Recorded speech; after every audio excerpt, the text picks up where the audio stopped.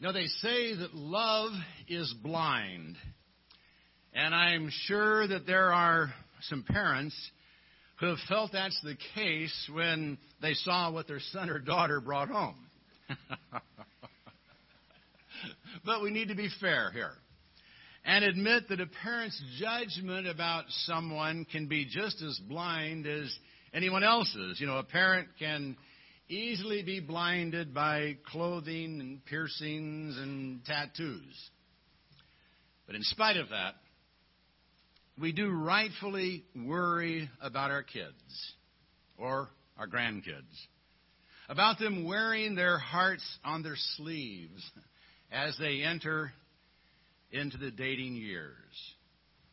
I made a point of telling Grace I wanted her here this morning, and she was relieved. She's in nursery. But she promised me she'd read the sermon. Okay, so Anna, you got to give her all the details. All right? All right. It is a concern, is it not? When those dating years roll around, and it's so easy to get hurt in love. And no one wants to see their children or their grandchildren hurt. It is true that all too often love is an emotional response expressed before knowledge and without discernment. So we, like the Apostle Paul, pray for those we care about. And we pray that they might practice discerning love. A love that abounds in knowledge. A love that approves the excellent. A love that aspires to sincerity. And a love that acts with righteousness. 1 Corinthians 13 can be called the love chapter. Surely Philippians 1, 9 through 11 can be called the love sentence. And I pray this, that your love may abound still more and more in real knowledge and all discernment, so that you may approve the things that are excellent, in order to be sincere and blameless until the day of Christ, having been filled with the fruit of righteousness which comes through Jesus Christ to the glory and praise of God. Discerning love abounds in knowledge. And this I pray, that your love may abound still more and more in real knowledge and all discernment. Paul's prayer was that the Philippians' love abound still more and more. Now, some have suggested that he was here hinting that he wanted them to send him more money, but that's a cheap shot. Paul was grateful for their gifts, and the church did support him, but he never sought those gifts from them, not for himself. What he did seek was their love. And he wanted their love to abound toward him, toward each other, and toward God. There's no need to limit the love mentioned here to love that's only focused in one direction. Paul wanted all the loves in their lives to abound more and more. Not in emotional intensity, but in real knowledge and discernment. True love is never blind. It sees others as they really are, warts and all. It doesn't overlook faults and weaknesses. It wants to know the truth. And it actually seeks to discern faults and weaknesses, not in order to condemn someone, but to be able to act appropriately and to do what is best for all concerned. Now, obviously, we never turn our back on someone and refuse to do the loving thing for them, but sometimes the most loving, appropriate thing to do is to carefully consider what kind of relationship we should have with someone. with nearly half of all marriages ending in divorce, we need to practice discernment before entering into a committed personal relationship. And we need to teach our children to do the same. We need to teach our kids to ask the hard questions. Questions about faith. Questions that reveal the depth of someone's relationship with God. Questions about personal goals, what they hope to achieve in life, and what they want their family to look like. Now, it takes time to gain such knowledge and to be able to discern if someone is the one with whom you can build a life that will honor God and in which love will flourish. But contrary to a commonly held assumption, living together is not the way to do that. The evidence is overwhelming that living together does not enhance the chances of a successful marriage. In fact, the opposite is true. Once a commitment is made legally binding, it's not unusual for everything about that relationship to change. And the prospects of divorce actually increase. And of course, living together before marriage is immoral. It violates the biblical commandment to keep the marriage bed undefiled, and it disregards the warning that God will judge fornicators and adulterers, those who practice premarital sex and those who practice sex outside of the bonds of marriage. Still, it's essential that couples get to know each other and know each other well before marriage. And that takes time. They need to take time to have real knowledge about one another so the relationship can be based on truth and not fiction. The same is true of our love for each other and our love for God. We must take time to know each other well if we expect our love to abound. And isn't it true that when you truly love someone, you want to spend time with them anyway? You want to know how they think, what they expect, what they like, so you can get close to them and bring them joy. And if you love God, you want to know all there is to know about Him. You want to know what He's like, what He expects, and what brings Him joy. And the more intimate our relationship with God becomes, the more we find ourselves loving what He loves. We find ourselves practicing discerning love, a love that abounds in knowledge and approves the excellent. So that you may approve, Paul writes, the things that are excellent. A knowledgeable, discerning love helps us make right choices in life. It enables us to approve the excellent. Now, the word for approve is the word used for testing metals to determine their value, to see if something is gold or something of less value. And if our eyes are open and our love is based on real knowledge, we will be able to discern not only the bad from the good, but the better from the best. Rather than making choices from the lowest of categories, we'll be discerning in categories of excellence. We won't settle for just okay. We'll be striving for excellence, and we'll know it when we see it. We live in a day when we're faced with a lot of choices, and the choices can be very confusing.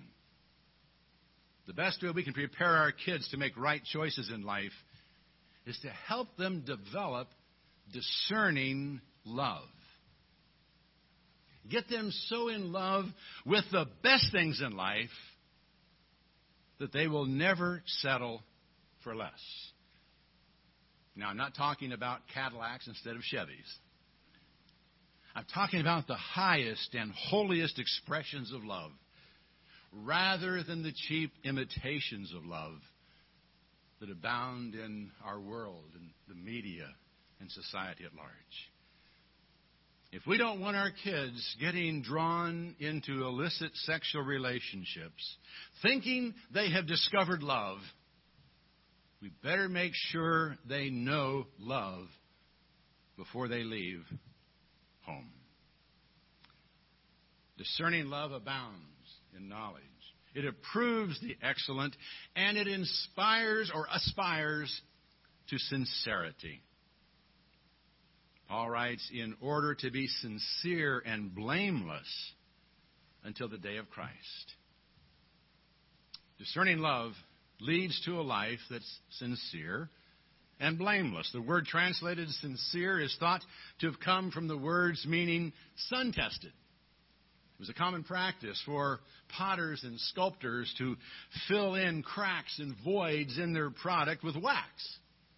Just sitting in the room, it looked fine. But if you held it up to the sun, you could see the wax. Or worse, if it sat in the sun and got hot, the wax would melt. Our English word, sincere, may have even come from the words for without wax, indicating that something is really what it seems to be, that it's pure. And discerning love will be pure.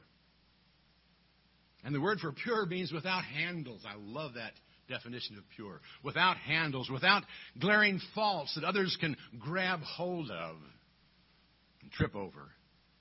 It's a love that's pure from within and blameless without. And Paul says it will be sincere and blameless until the day of Christ. Now that may mean more than just how long it will be sincere and blameless. That may actually speak of the motive for remaining sincere and blameless. A life lived in expectancy of the second coming is the life that will be lived sincerely and blamelessly. A life that will be S-O-N, sun-tested. Not that we're afraid of His coming, that He might catch us in something, but because we long for His coming. We love Him. We anticipate His coming. And we want to be found pure, sincere, and blameless when He comes, like the bride we sang about this morning, keeping herself pure until the bridegroom comes to take her home. That's ultimately how discerning Christian love keeps us pure. It focuses on Christ. And then it focuses on others. It doesn't seek its own, nor does it act unbecomingly. Instead, it acts with righteousness.